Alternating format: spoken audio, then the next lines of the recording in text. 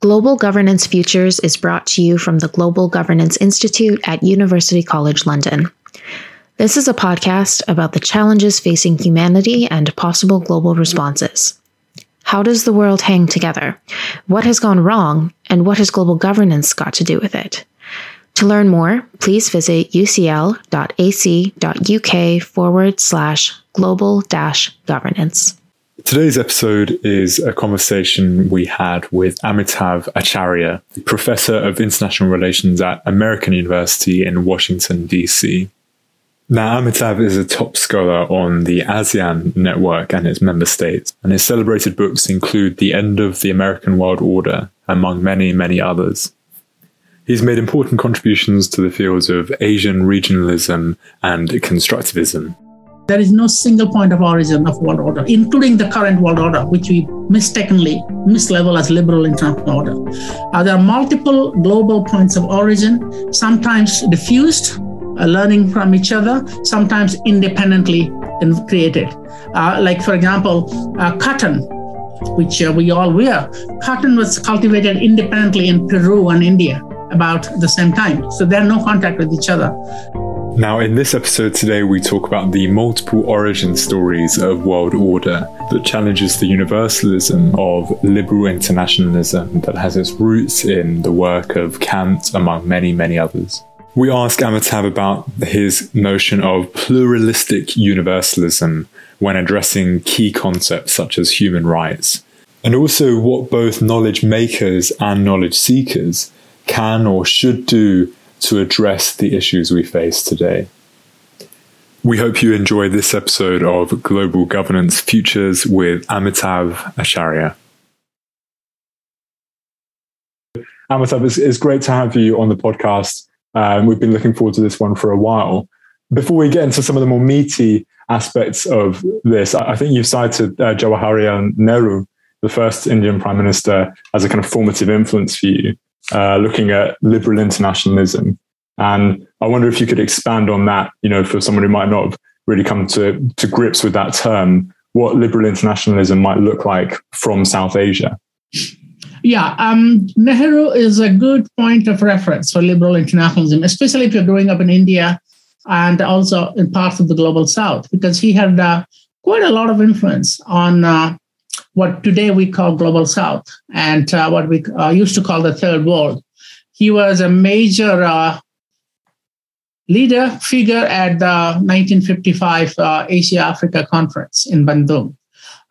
So he had a lot of influence. And certainly growing up in India, he was a major influence on anybody who wants to study politics, foreign policy, and international relations. That includes me. I remember having a framed picture of Nehru and John F. Kennedy in my father's study cum bedroom. And we saw it every day growing up. So Nehru was widely admired, and as was actually John F. Kennedy. And there was a picture of them strolling together in the White House lawn during Nehru's visit when Kennedy was president. Now that image stayed with me. And 2 years ago, when I was asked to speak to the convocation of my university. And I was given an award, the university's highest award, called Scholar Teacher of the Year in 2020. And part of the award's obligation is to give a convocation speech to the students. And I actually put that picture on the screen. It was a video lecture. Because John F. Kennedy is very closely associated with my university. He actually gave his very famous disarmament speech in 1963 in my university. And we still have a spot where he gave the speech. It was outdoors. So I gave the speech, and I mentioned that I grew up with that picture of Nehru and Kennedy walking almost step by step in sync on the White House lawn. And it was a very powerful image for me when I thought about, or I still think about international order and liberal international order. I did not know the term liberal then. I just thought about peace, cooperation, friendship.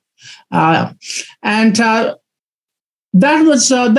pretty much sums up in a way. A lot of Indians growing up will look at the world, that there is a positive side and nations can cooperate.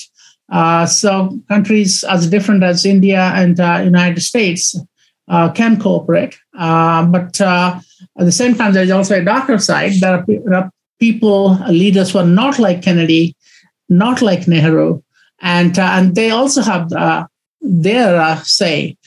So it kind of introduced both a positive image or vision in my head about world order, but also created a benchmark against which I could judge other types of leaders. Now, as I look back, of course, I know a lot more about international relations. And I do know that that image of Kennedy and Nehru was a bit of an aberration, because India actually became the closest ally, one of the closest ally of the Soviet Union. And the United States basically became almost an enemy of India because of the support of the United States for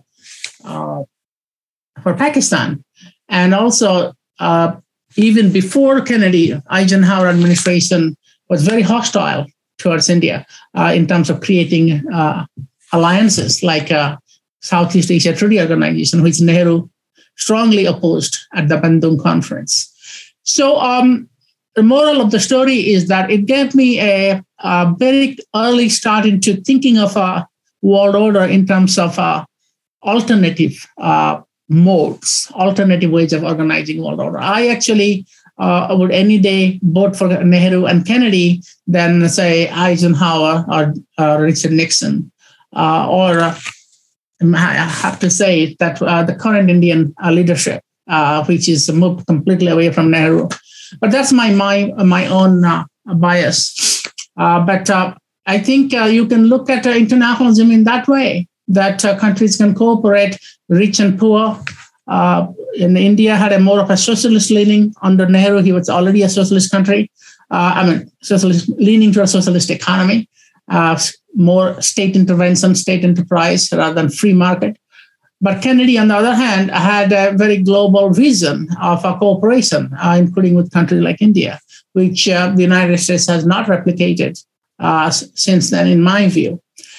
So we do need to think in those terms. One other point is that the term liberal was not in my vocabulary.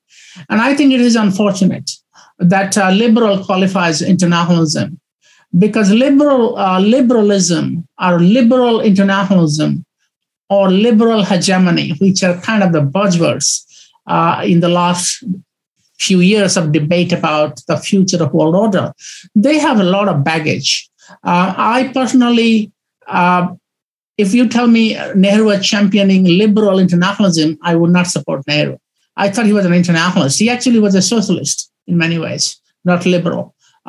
Liberalism has a lot of baggage in the name of liberal internationalism, liberal international order.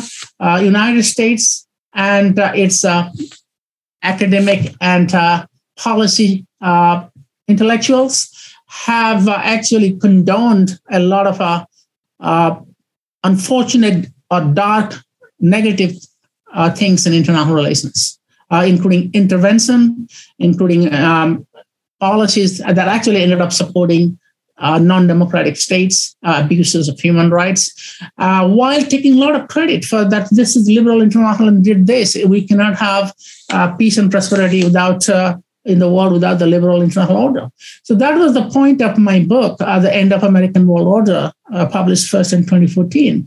When I took on this term liberal hegemony and liberal international order, I thought I have no problem with internationalism, but liberal internationalism, liberal has a baggage which one has to acknowledge. And that baggage is not being seen in the way it should be in the advocacy of liberal internationalism and liberal order.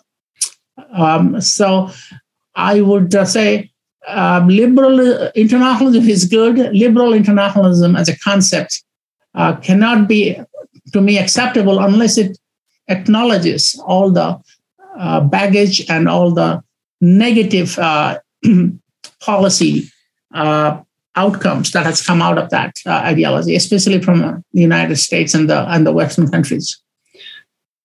Thank you, Amitav. That's really helpful. So I'd like to just flesh that out a little more, actually. So you're pointing at this kind of the impoverished kind of sense of internationalism that we have today.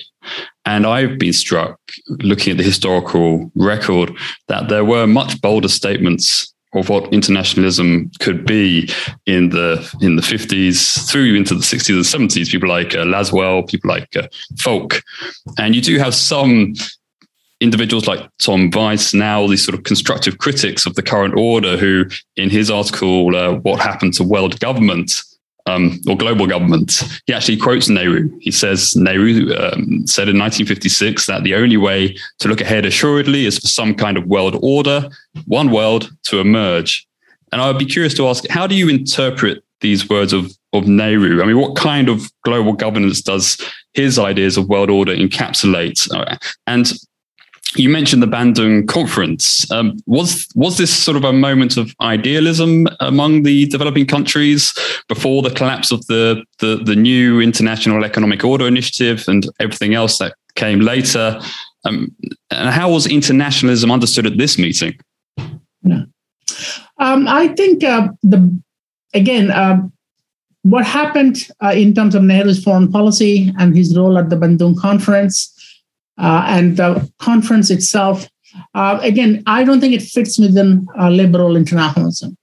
Liberal internationalism, one of the problems of liberal internationalism is that the liberal claims, or the proponents of liberal internationalism, claim to have invented everything that is good, like peace, cooperation, friendship, and then they also claim that all these principles came from Europe, or European or Western thinkers.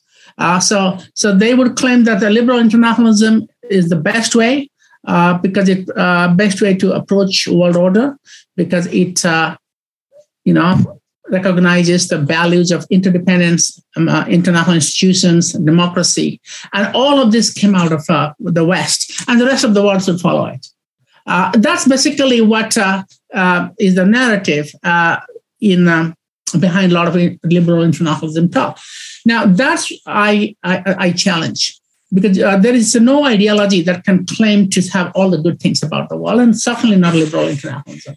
Remember, Marxism was extremely popular in India. In fact, Nehru was an admirer of the Soviet Union for the way Soviet Union built its economy out of the destruction of the Second World War. And Marxism was very popular in the global South, as was socialism. And so the claim that liberal internationalism has a kind of a monopoly of all the good things, that remains one of its biggest problems. Some of the values and the institutions that liberal internationalism claims to have developed actually were invented and developed in many other parts of the world. And one of that was in India, and one of that is another one was in Bandung. And for example, Nehru, he did admire some Western writers and thinkers, Harold Laski, for example, and I think you call him a liberal internationalist, more of a socialist-leaning scholar. But Nehru did have visions about international cooperation and democracy. He was much more of a Democrat than Donald Trump would ever be, just to speak about. So he was very, not just in words, he actually would go to the Indian parliament regularly, answer questions, take criticisms.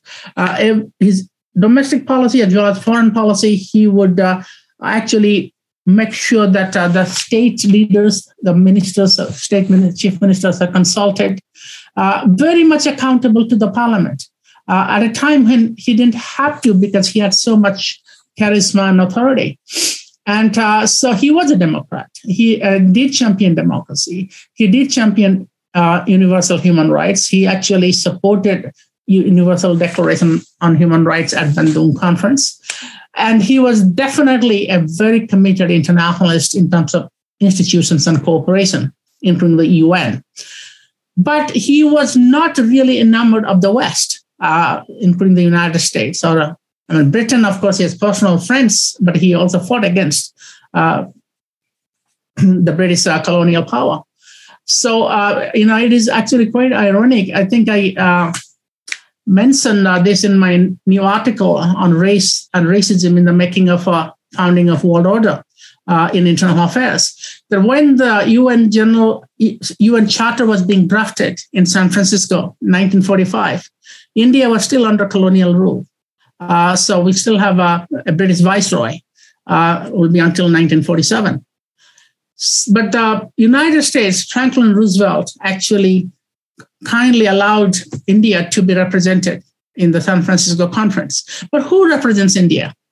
Well, there's a guy called Ramasamy Mudaliar. He was a member of the Viceroy's war cabinet because the war was going on still, and also representative of his advisory group. Where was Jawaharlal Nehru? In prison. He was in British prison. So I make the point that had Nehru been in San Francisco, as opposed to a viceroy's advisor, who did a pretty good job, by the way, nothing wrong with Mudaliar. But maybe the UN Charter would have been much more friendly towards post-colonial or the cause of decolonization and anti-racism. Now, in the end, the UN Charter the preamble doesn't mention colonialism. It doesn't mention racism. And this is the big point of my article. I was stunned to find that how little of colonialism and racism is mentioned in the entire San Francisco conference proceedings. Of course, we have anti-racial discrimination as one of the human rights principles, but it's not in the preamble. Sovereign equality is mentioned rather than racial equality. It's not mentioned. And imperialism and colonialism, which were the most important features of the 1940s, the world order preceding that, is not mentioned in the preamble. So non-intervention sovereign equality gets precedence over racism and racial equality, which is one of the reasons why we still suffer the legacies of racism. If Nehru was in the conference, he would have made a bigger intervention. Now, when he went to Bandung in 1955, the Bandung leaders actually very clearly from day one until the very end of the conference in the final communique, they said the biggest challenge to the peace and security of the world is the problems of racialism, colonialism, or imperialism. They actually used the term colonialism, and human rights. So they made an equation between the existence of colonialism, they used the term racialism, and denial of human rights. That colonialism was a big form of denial of human rights. The Universal Declaration of Human Rights made no mention of this. So that's why the Bandung leaders, led by India in that time, said that colonialism is a form of denial of human rights, very specific, in a sense, sort of bridging the gap that was left by the UN Charter and the Universal Declaration. And that, to me, is internationalism. You can call it liberal internationalism or anti-racial internationalism. The term I would use is anti-racial internationalism, coming from the global South. And Nehru was a major contributor. And we still suffer from the legacy of the liberal internationalist moment in the San Francisco conference by giving lesser priority to racial equality vis-a-vis sovereign equality and non-intervention, which are mentioned, by the way, in the UN Charter preamble.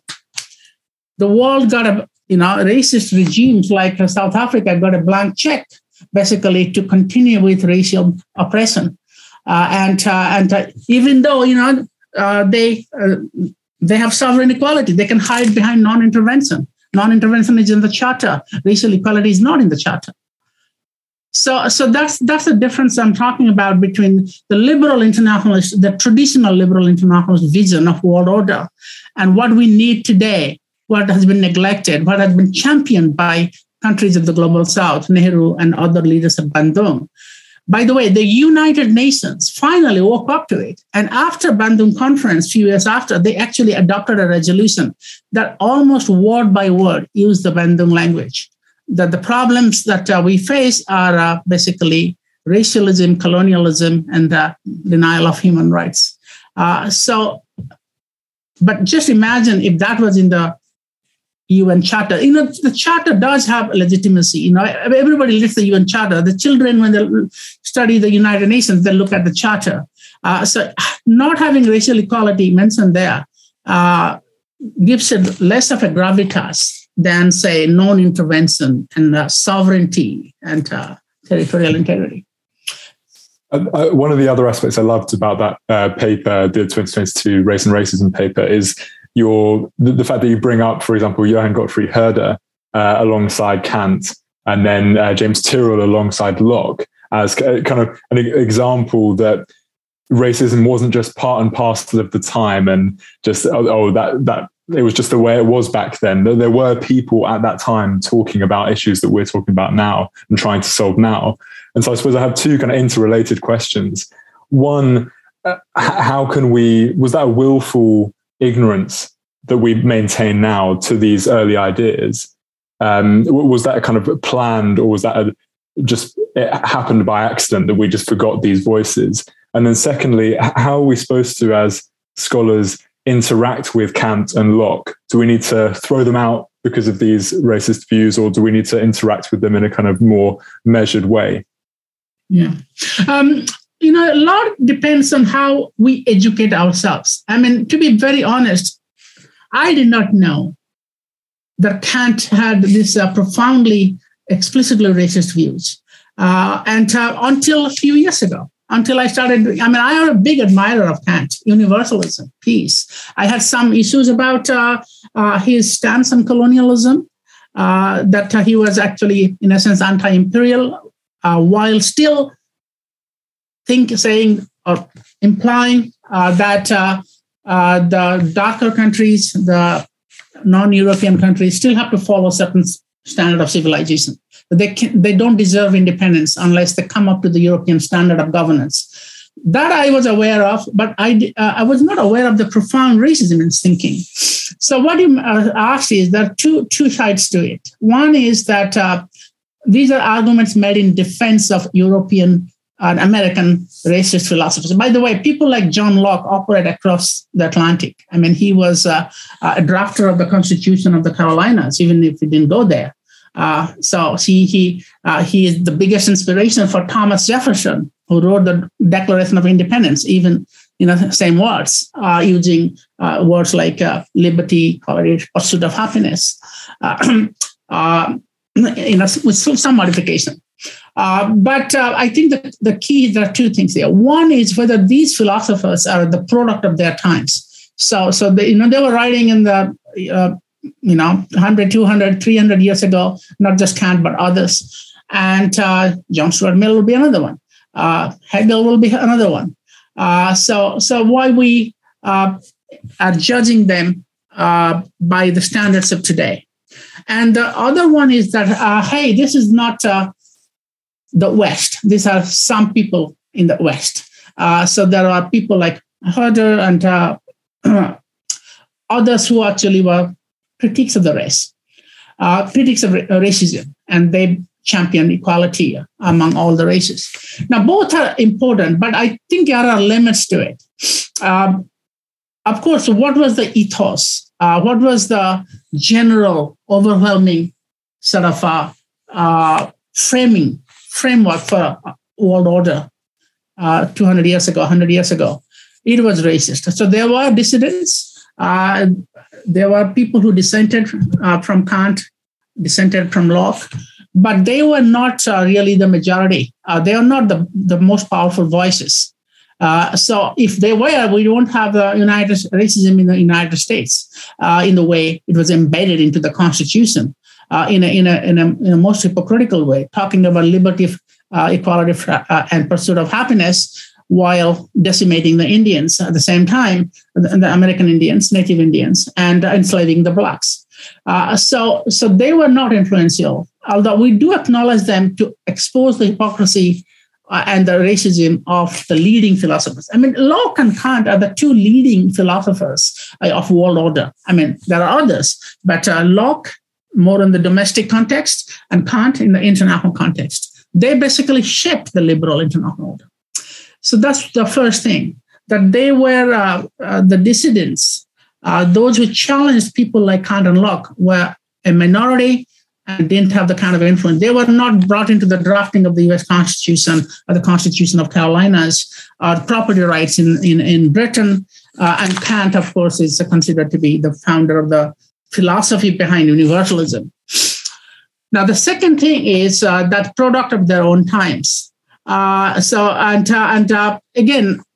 true, they are product of their own time, but we cannot take it too far because we also have positive philosophers of progress and who are actually also products of their own time. There were, voices both in the West but also in the non-West. People like Rabindranath Tagore in India. A little later, Mahatma Gandhi was already in the late 19th century. He was already active. Who were championing alternative voices. So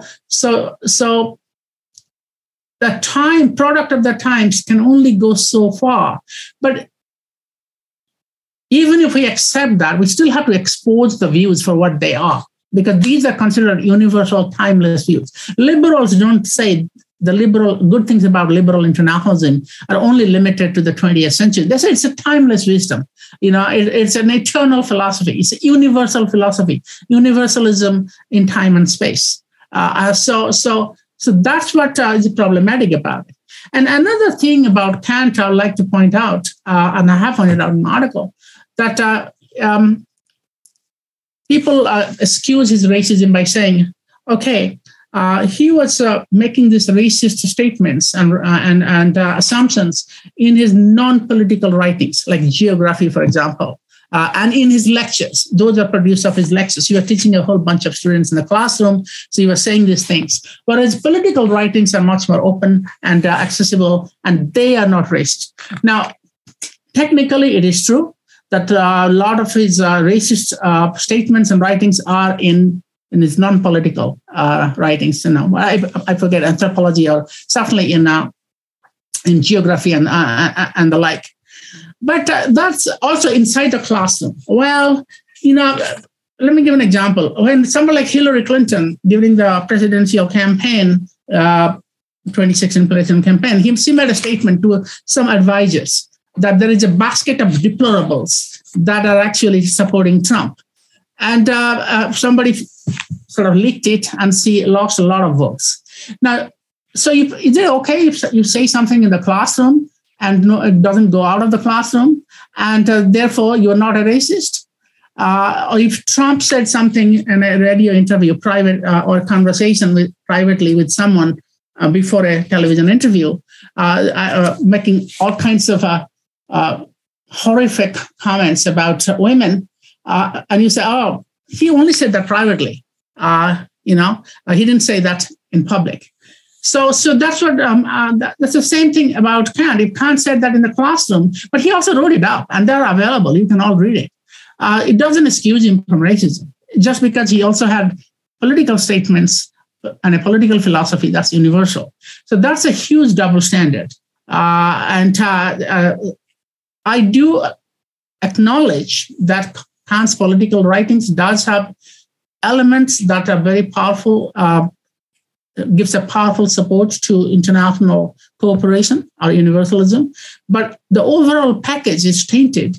And all I'm asking for is we recognize it, let people know about it. And what has happened is that they are not in the textbooks. You can go to an international relations textbook, standard, like Introduction to International Relations.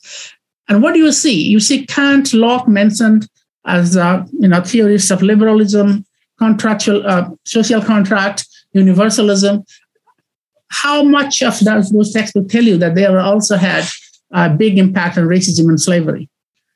So when I studied international relations in India, as well as my early years in the West, I had no idea, because I was not taught. My professors did not teach it to me in Introduction to International Relations. The textbook did not tell me. So articles that what I wrote is bring this out, make it accessible. And I don't want to go to the other extreme and say all the European whole philosophy was blatantly racist and there was no counter voices to the racism of some of these major philosophers. And even some of these philosophers like Kant and Locke had kind of a split personality. Locke actually criticized slavery. He thought slavery was a vile condition. But that same Locke was actually writing a constitution of Carolina that for the first time identified a black, the term negro, as a slave. Until then, slavery was never identified with a color, a particular color of the skin. You can be a white or a black or a brown and can be a slave. But Locke's, he was not the only author, but the Constitution of Carolina he helped to create for the first time singled out that equated Negro with a slave. So the fact that he personally despising slavery, he said slavery was vile. Okay, he did something later on against it, but he held shares in the slaveholding Royal African Company, slave trading Royal African Company, wrote the Constitution of Carolina in that way, while still not, while still thinking of slavery as vile, tells you how powerful the social forces those days were. That if these creatures were, these philosophers had real moral strength, they would have spoken up, said, I'm not going to write the Constitution of Carolina that way.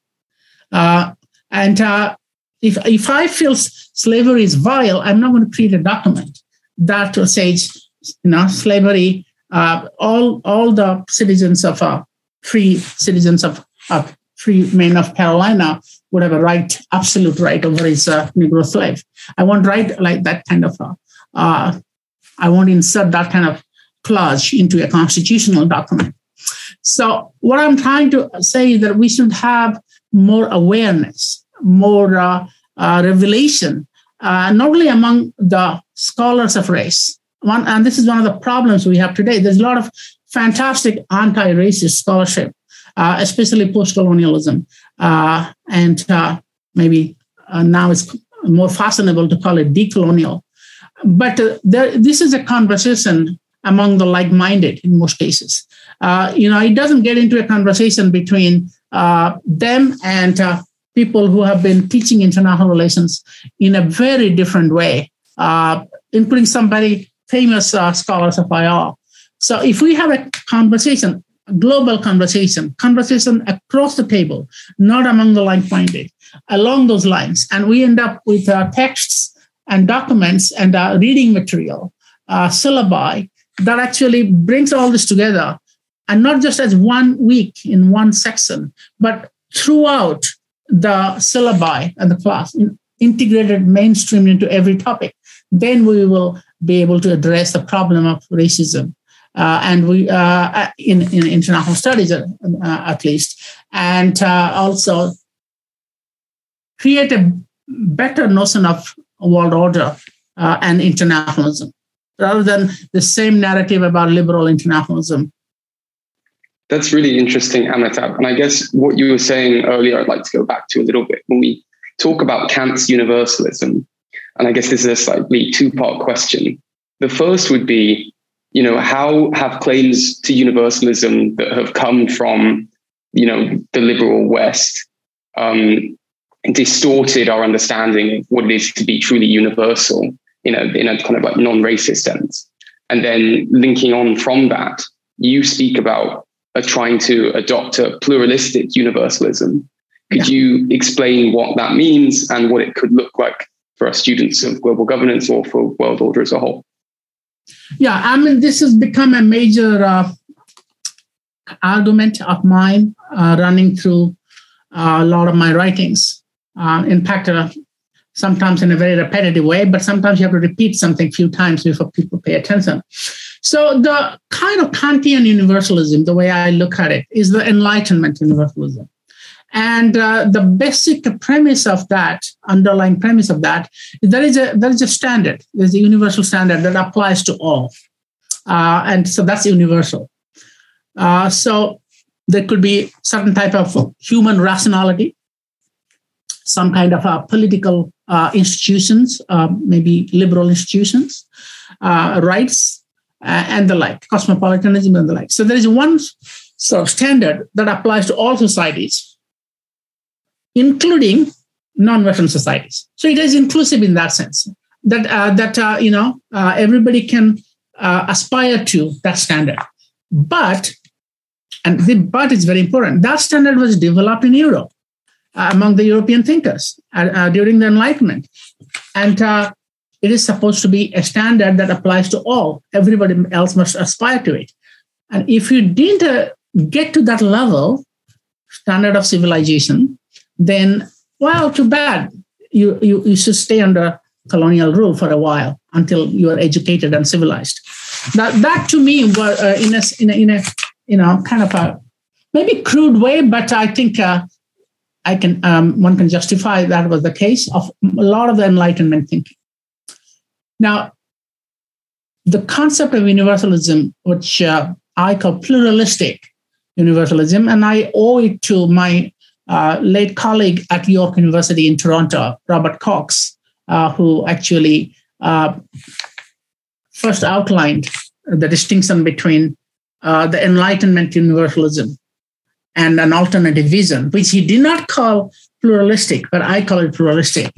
But Cox's idea was that the pluralistic universalism doesn't start with one size fits all. True universalism, he did not call it pluralistic. He just said the alternative view of universalism is that one size does not fit all, but it's based on a recognition and respect for diversity. So that means you recognize and respect diversity, and that's universalism. What I did was to take it the next step. How do you create something out of the diversity? So that will be universal. So I call it pluralistic.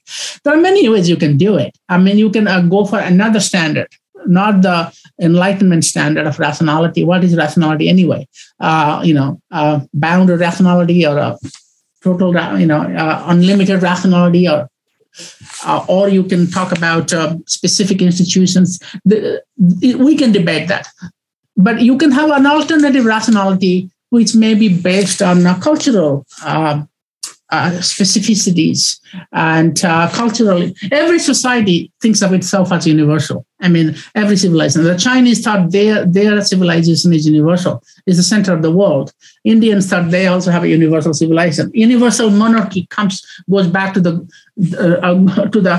Egyptians and the Sumerians. Alexander the Great learned it from the Egyptians and Persians and called himself universal. Universal monarchy is the most successful, most durable political institution in the history of the world. Universal empire is another. So every society thinks of itself as universal. But true universalism is one that recognizes diversity. And how do you create something out of diversity? Instead of having a non-Western culture against a Western culture and having that non-Western culture like Chinese as universal. I think my proposed answer to that question, which is a work in progress, is that you do recognize diversity, you do respect diversity, as Cox had asked us, but you try to find some common ground. You cannot just leave it that diversity is good for its own sake. Because that will be another problem. That could lead to chaos. Some people think that's fine. I mean, who are we to think what is universalism? But as someone who is actually committed to having some sort of a world order rather than world disorder or chaos, I think it is possible, and one should try to find common elements among these different types of universalisms. The Chinese universalism, the Indian universalism, the Kantian universalism.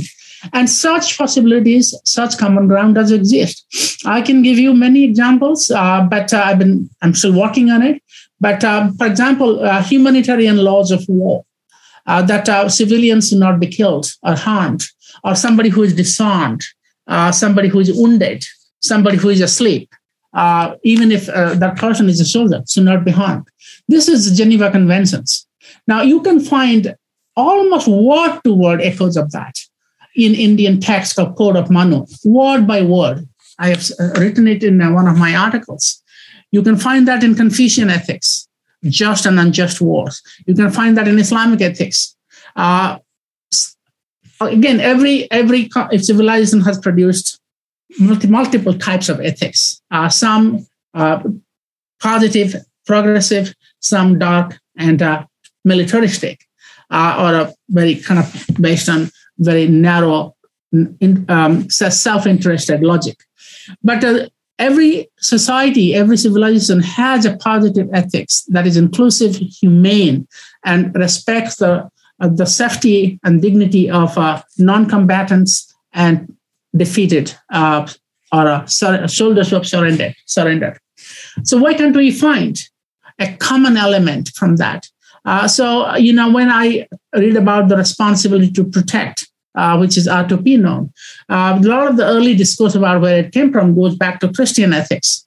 Just war ethics, which is very well known. But the same ethics can be found in many other civilizations. So in one of my writings, I said that, we should really think of R2P as a universal, based on a set of universal ethics that has its foundation in many civilizations and not just a Christian just war logic. So that's basically what is pluralistic universalism, that it is not only possible to find such things, but it is not only desirable, but it is actually possible to find common ground. And when I talk about common ground, people, of course, jump at it and say, some people, they said, common ground means the lowest common denominator. I said, well, when you say lowest is still better than having one society and civilization imposing its values on other. But that lowest is not really that limited. There is a huge common ground. Lowest doesn't mean it is narrow. It can be quite broad, actually, broad areas of agreement. By the way, we are all human beings, aren't we? So there's a human ethics involved. There are many ways in which we think, act in the same way, just because we're simply human. We think of human rights as rights everyone enjoys just by being human, period. Okay? So we should also have ethics that we should all develop and enjoy just by being human. And why, therefore, we can't find this common ground out of different cultures and civilizations. It may sound idealistic, another idealistic person talking about we are all brothers and sisters. But actually, it is not just idealistic. It is very pragmatic. That's the only way you can sell ideas like human rights and democracy. You cannot sell human rights to people by saying human rights were invented in Britain, Magna Carta or French Revolution, but everybody should accept it. It's much better to say that human rights have origins in multiple locations, sometimes spread through diffusion, but sometimes independently created without any interaction among civilizations.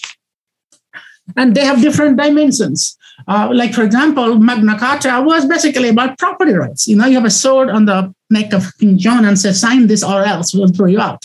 It's a violent origins of human rights based on brute force. And the Pope rejected it anyway, less than a year later. Now, the French Revolution, how bloody it was.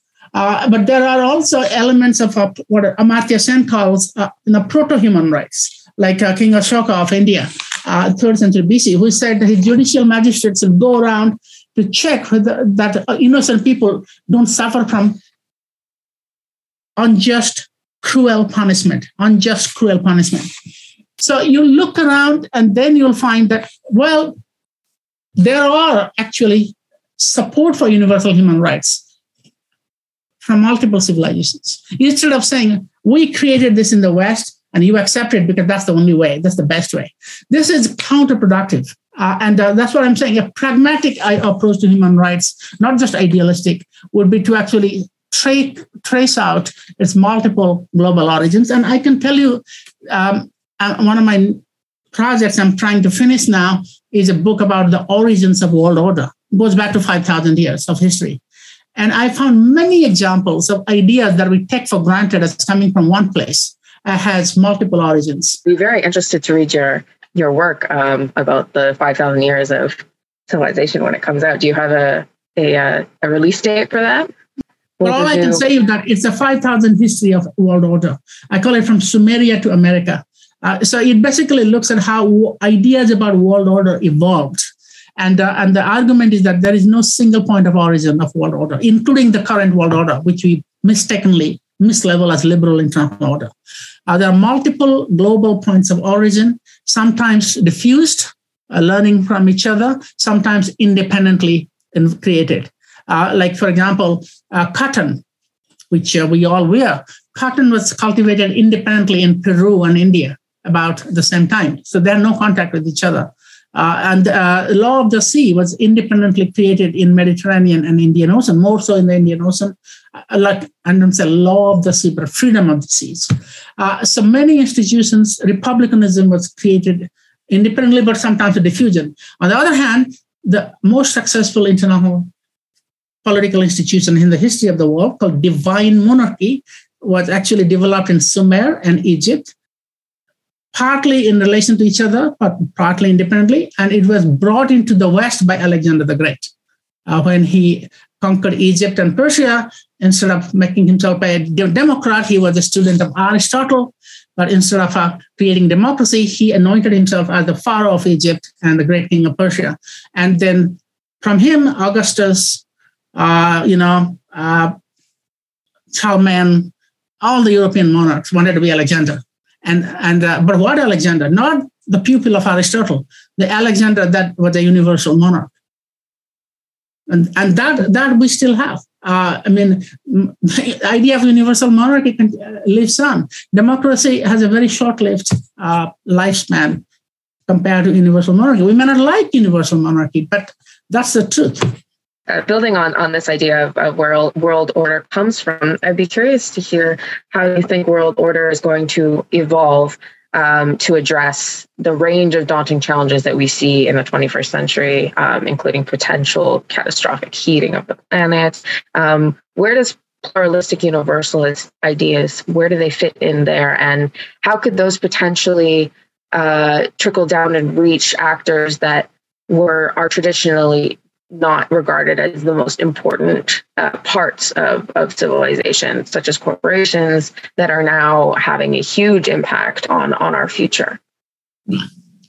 Well, we are on a very low point of thinking and practicing world order building. So this is a really low moment, and there's no question about it. And this has to do with the fact that the old established order is changing, eroding, and a new order has not come in yet. So it also depends on what you mean by world order. World order has a very basic meaning, it's a given state of affairs for institutions, ideas, and practices that define a particular time of history. It doesn't have to be good or bad. It's simply a descriptive thing. But we also have given it a normative meaning, that world order is one that produces peace and stability and prosperity. But actually, if you look at the definition of world order, and I have discussed that in many of my work, the simple meaning is the given state of affairs in terms of norms, institutions, and practices at a particular point of time. But I think one should take a middle ground and say that you just don't describe what's out there, but also try to find some sort of approach, some visible sort of overarching framework geared towards promoting peace and stability and economic justice and prosperity, depending on your values. So in that sense, we are not in a moment where the old world order has given way to anything new that is concrete and durable. But there is no question that the old world order is eroding, and actually is past its prime, at least. So it can continue for a while. Elements of that will continue. It's not going to be completely overwhelmed, but it's way past its prime. And it may be also past its what I call use by date, meaning, it has expired. The use by date is expired. So in that moment, as we're talking now, the pandemic has not made it easy. Without the pandemic, we probably had made a little more progress, especially after the departure of Trump. But Trump and COVID-19 have posed two major challenges or threats to any kind of transition to a new or a fresh kind of international or world order. So no prediction is going to be safe. I mean, it's hard to make any prediction there. Especially, nobody has a good track record of making predictions about the future anyway. But I think we can build on certain trends going by what we see around us. And then we can look at, use them to look at what the future, at least the medium-term future, if not the long-term future, may look like. So one obvious point is the shift of economic power. There's no question about it. So it's not just China, it's India as well. India's overall GDP is now higher than Britain's, its colonial master. And this is really probably unthinkable 50 years ago. And the global south as a whole is moving up in its share of the world's GDP. It may not have the dramatic impact in terms of prosperity, people's standard of living, but it is creating the foundation of a more diversified economic condition in the world. And particularly the East Asian countries have done quite well. The second thing is that we know that the institutions of multilateralism created after or during World War II are no longer able to cope with the demands of or the challenges of two world order, including not only climate change, also the pandemic and peace and security. Partly because they still reflect a distribution of power that was prevalent in the 1940s. So you have a Security Council that reflects the distribution of power of the 1940s and not of the 2000s. And also, some institutions like IMF and World Bank still have a very feudal way of choosing their leadership. Only an American or a French can do this. But there is also a simple question of sheer nature of challenges, which are transnational and no boundaries. And the institutions we have today are mainly intergovernmental. They're still very much beholden to state sovereignty and non-intervention. They don't really, despite all the rhetoric, sovereignty and non-intervention remains fundamental principles. And there is also the balance of power politics and tendency of big powers to invent conflicts when there's no need for it, whether it's Russia in Ukraine or United States in Iraq and Afghanistan. It seems like having a conflict, creating a conflict is the way to maintain security of governments or regime security. So if you look at the institutions are not able to cope with this, economic power is shifting, and new actors are emerging, including non-state actors. One of the major developments of the last 2 decades or so is that the ordinary people on the street have now a lot more clout to affect debates about foreign policy and world order, simply because they have social media that can bypass CNN. There's no CNN effect anymore. I haven't watched CNN in a year. I got all my news from social media. And there is good news and fake news, but you know how to sort out the good from the fake, because you don't want to get news from one same source over and over again. And I don't know, in Britain you're lucky, but in the United States, we don't have news. We have basically opinions, talking heads, people, consultants and ideologues and officials or ex-officials coming in and saying, this is the news.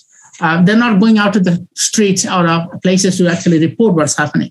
Anyway, so people have more say. People are actually making a difference. So the new world order would be therefore much more decentered, less Western-centric, less beholden to the large institutions of the. I'm a big fan of the UN system. I don't think it will disappear, but it has to compete and coexist, accommodate other types of actors who are into global governance, including the people. And I think it is also going to be culturally also less Western-centric, meaning the hold of Western civilization on people's imagination and it's not the fault of the Westerners only. The way academia, education is framed, even in places like India or the Islamic world, it also makes you feel inferior. That the people it makes the West looks great, and the rest looks like weak, vulnerable. You can be resentful about it, but it's taught in a way that the West looks much more of a superior civilization than it actually was in many ways. So because of that, many people in the world, in the global South, have developed a kind of a inferiority complex, and that has conditioned their own thinking, which then is a big obstacle to creating kind of a more equitable, just world order. So that is going to change. Cultural diffusion, the rise of the cultural non-West is going to be another new feature of the world order. I think the new world order will be much more multi-civilizational. There are dangers to that. Some regimes are using civilization to entrench themselves in power. India is a good example of this. Narendra Modi is doing that. Xi Jinping is doing that. Erdogan in Turkey is doing that. But that's not the whole story. There is also a genuine sort of a resentment among even the more progressive people that the Western civilization has got too much credit. And there should be some rebalancing, despite all the risks that I outlined, that it can support authoritarian regimes. So the new world order, or the emerging world order, what I call the multiplex world, I don't want to call it a new world order because that's a discredited term like liberalism. The multiplex world is going to be not a multipolar world. Multipolarity is defined on the basis of material power, economic power, and wealth. You need 3 powers or more, big powers, great powers, to create multipolarity.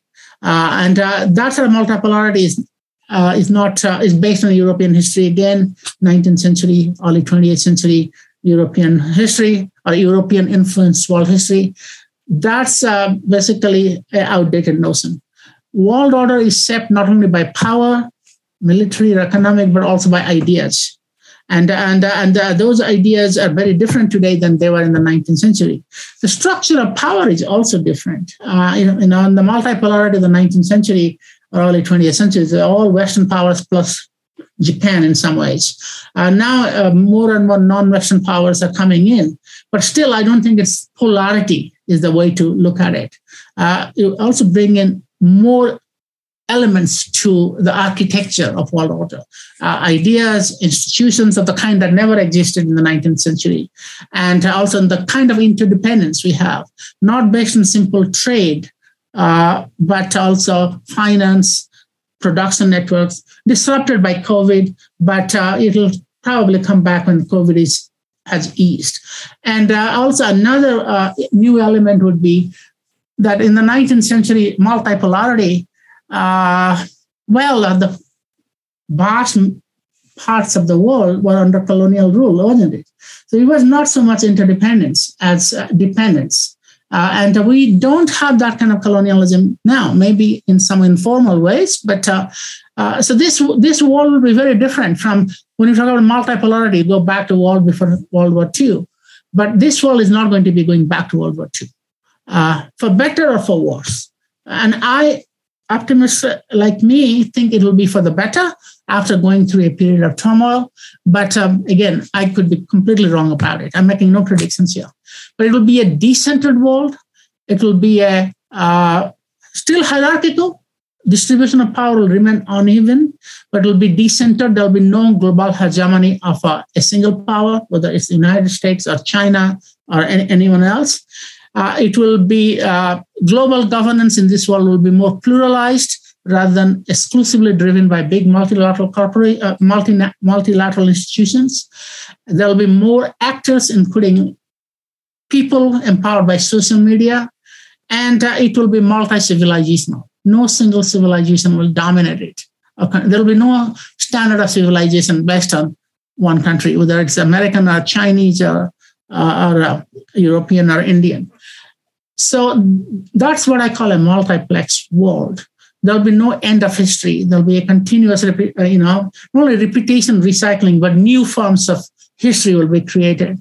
And also, there will be no global class of civilization. That's another big issue. And when we think about world order, as if the end of geopolitical rivalry is going to lead to a class of civilizations, like Huntington predicted. First of all, geopolitics is far from over.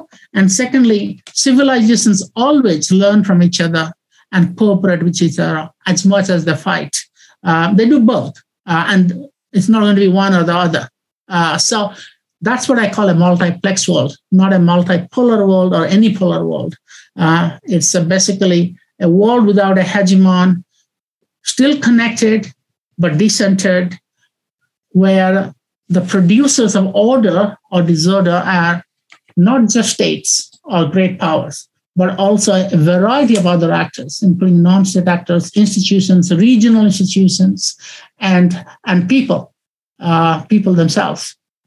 Thank you so much for talking to us there. I feel like we could go on for many more hours. I feel like we're just kind of scratching the surface of this topic. But you've spoken recently about thinking about your academic career and the career of the public intellectual, and that difference. And I was wondering if you could talk about what knowledge holders can do in their position to balance the books or maybe alter the records in terms of global understanding, bringing these ideas that we've been talking about to the fore. And secondly, what can knowledge seekers from a diverse range of backgrounds, maybe students in the more formal sense or students in the less formal sense, do to update their models for understanding the world we live in today? Well, let me make it very clear that I'm still very much an academic rather than a public intellectual. So I earn my living being a professor and not giving speeches. So I do give a lot of speeches when asked, but nothing comparable to the academic writing and teaching and networking I do.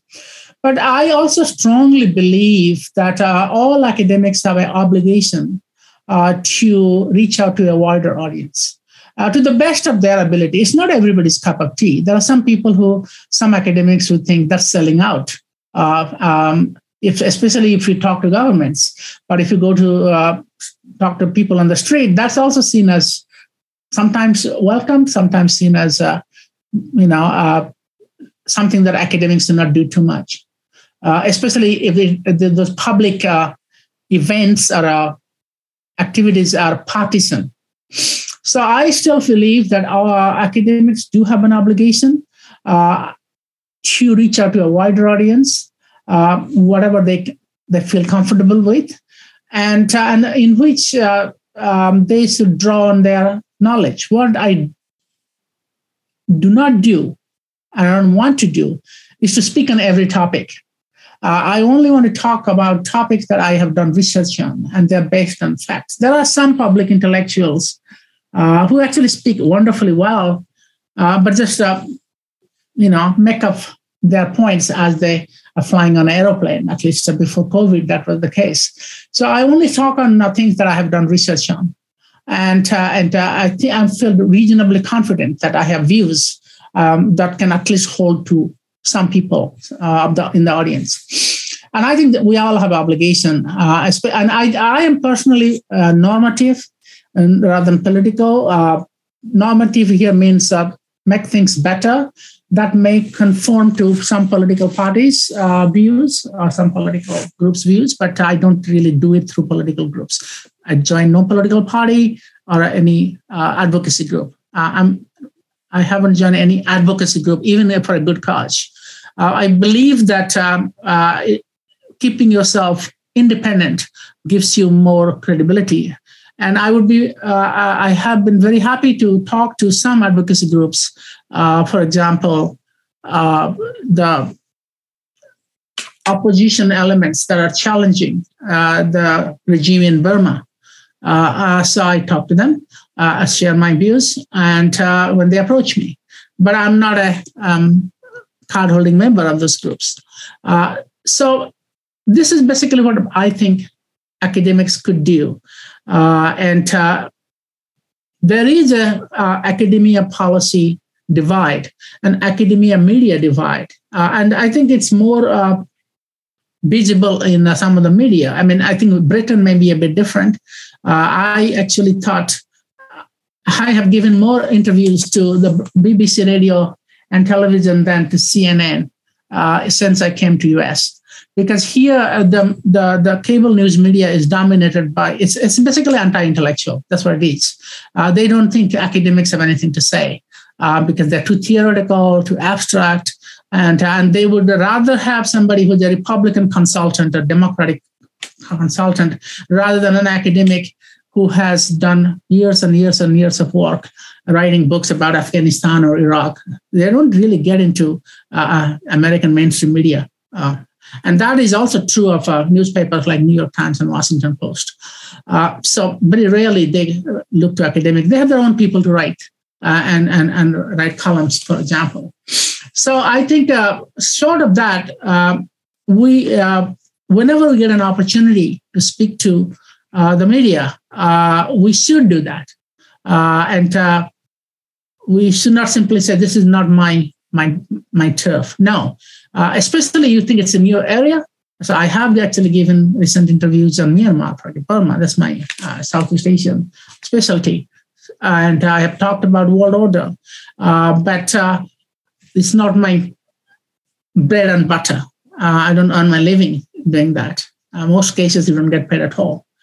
But I think there's a lot of other ways you can do it. I mean, academic networks are very useful. I mean, we should not underestimate the impact of this profession because we teach in the classrooms. We condition, we can influence the minds of a younger generation, hopefully in a positive way. We can do it also in a negative way.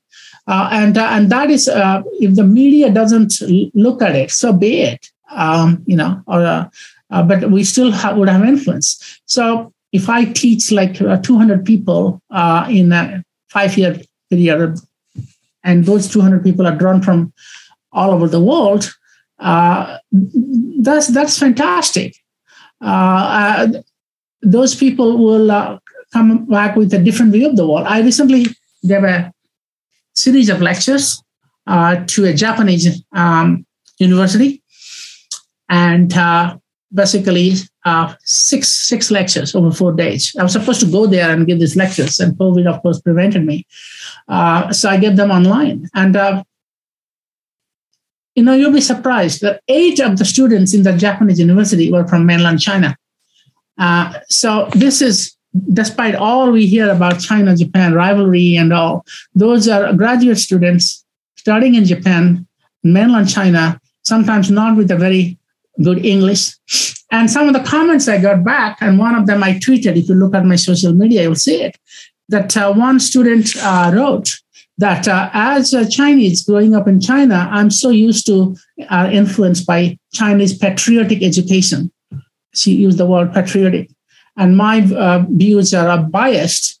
And after listening to your lectures on world order, I think of the world in very different ways. Now, I'm not saying that makes the whole difference, but at least if I can change the views or condition or expose them to an alternative way of thinking. And these are Chinese students studying in Japan, which is itself very interesting. That's my contribution. And sooner or later, this will add up. In a long academic career of 3 decades, I think I might have made my contribution. I have written about 100 op-eds. I have consulted multilateral institutions. I was just a member of the UN Secretary General's Thought Leaders Group when he was drafting, or his staff were drafting the Common Agenda, our Common Agenda report. So I put my views into it. Multiplex world. He may not use these terms, but a lot of the ideas speak to this idea of global governance. We have to get people on board, and we have to pay more attention to regionalism. We have to look at transnational issues.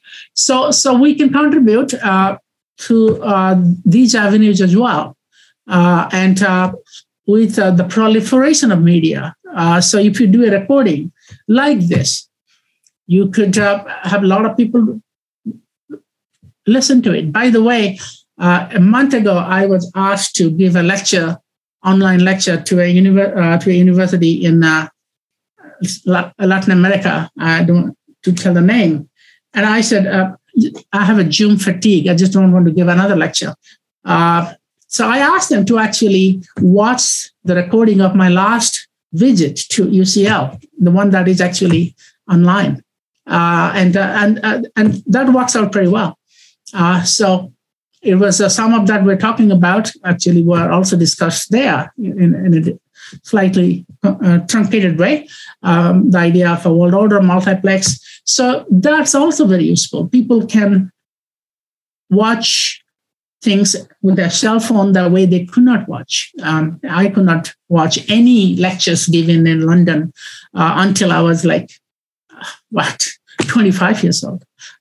And that is, even recorded lectures, not to mention real-time lectures. So let's make the most of it. So if academics can contribute to networks, audio platforms, podcasts, webcasts, so be it. I gave a lecture recently to Indonesia. They're a kind of political science international group. There were 1,600 people in the Zoom.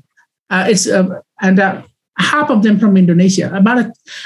Because Zoom had no capacity, more than 1,000, they had to have YouTube. And I think there are 500 from all over the world.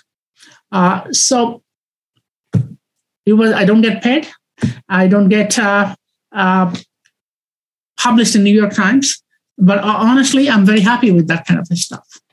I did get published in New York Times in the past, but I think it's too much work and too uncertain. The kind of effort you get into to get published there can be better spent in giving an interview like this. Well, thank you, Amitav. And I hope that we're doing our own small part to get the word out that there is real insight, real wisdom to be found in the academy. And thank you so much for joining us today and contributing to this conversation that we're kind of cultivating. So it's really been a pleasure. Thank you. Thanks for tuning in to Imperfect Utopias or Bust, Global Governance Futures. If you liked this content, please do leave us a comment and subscribe. If you're new to the show and you want to get a list of our favorite books, other resources, listen to past shows, and to join our community, go to ucl.ac.uk/global-governance.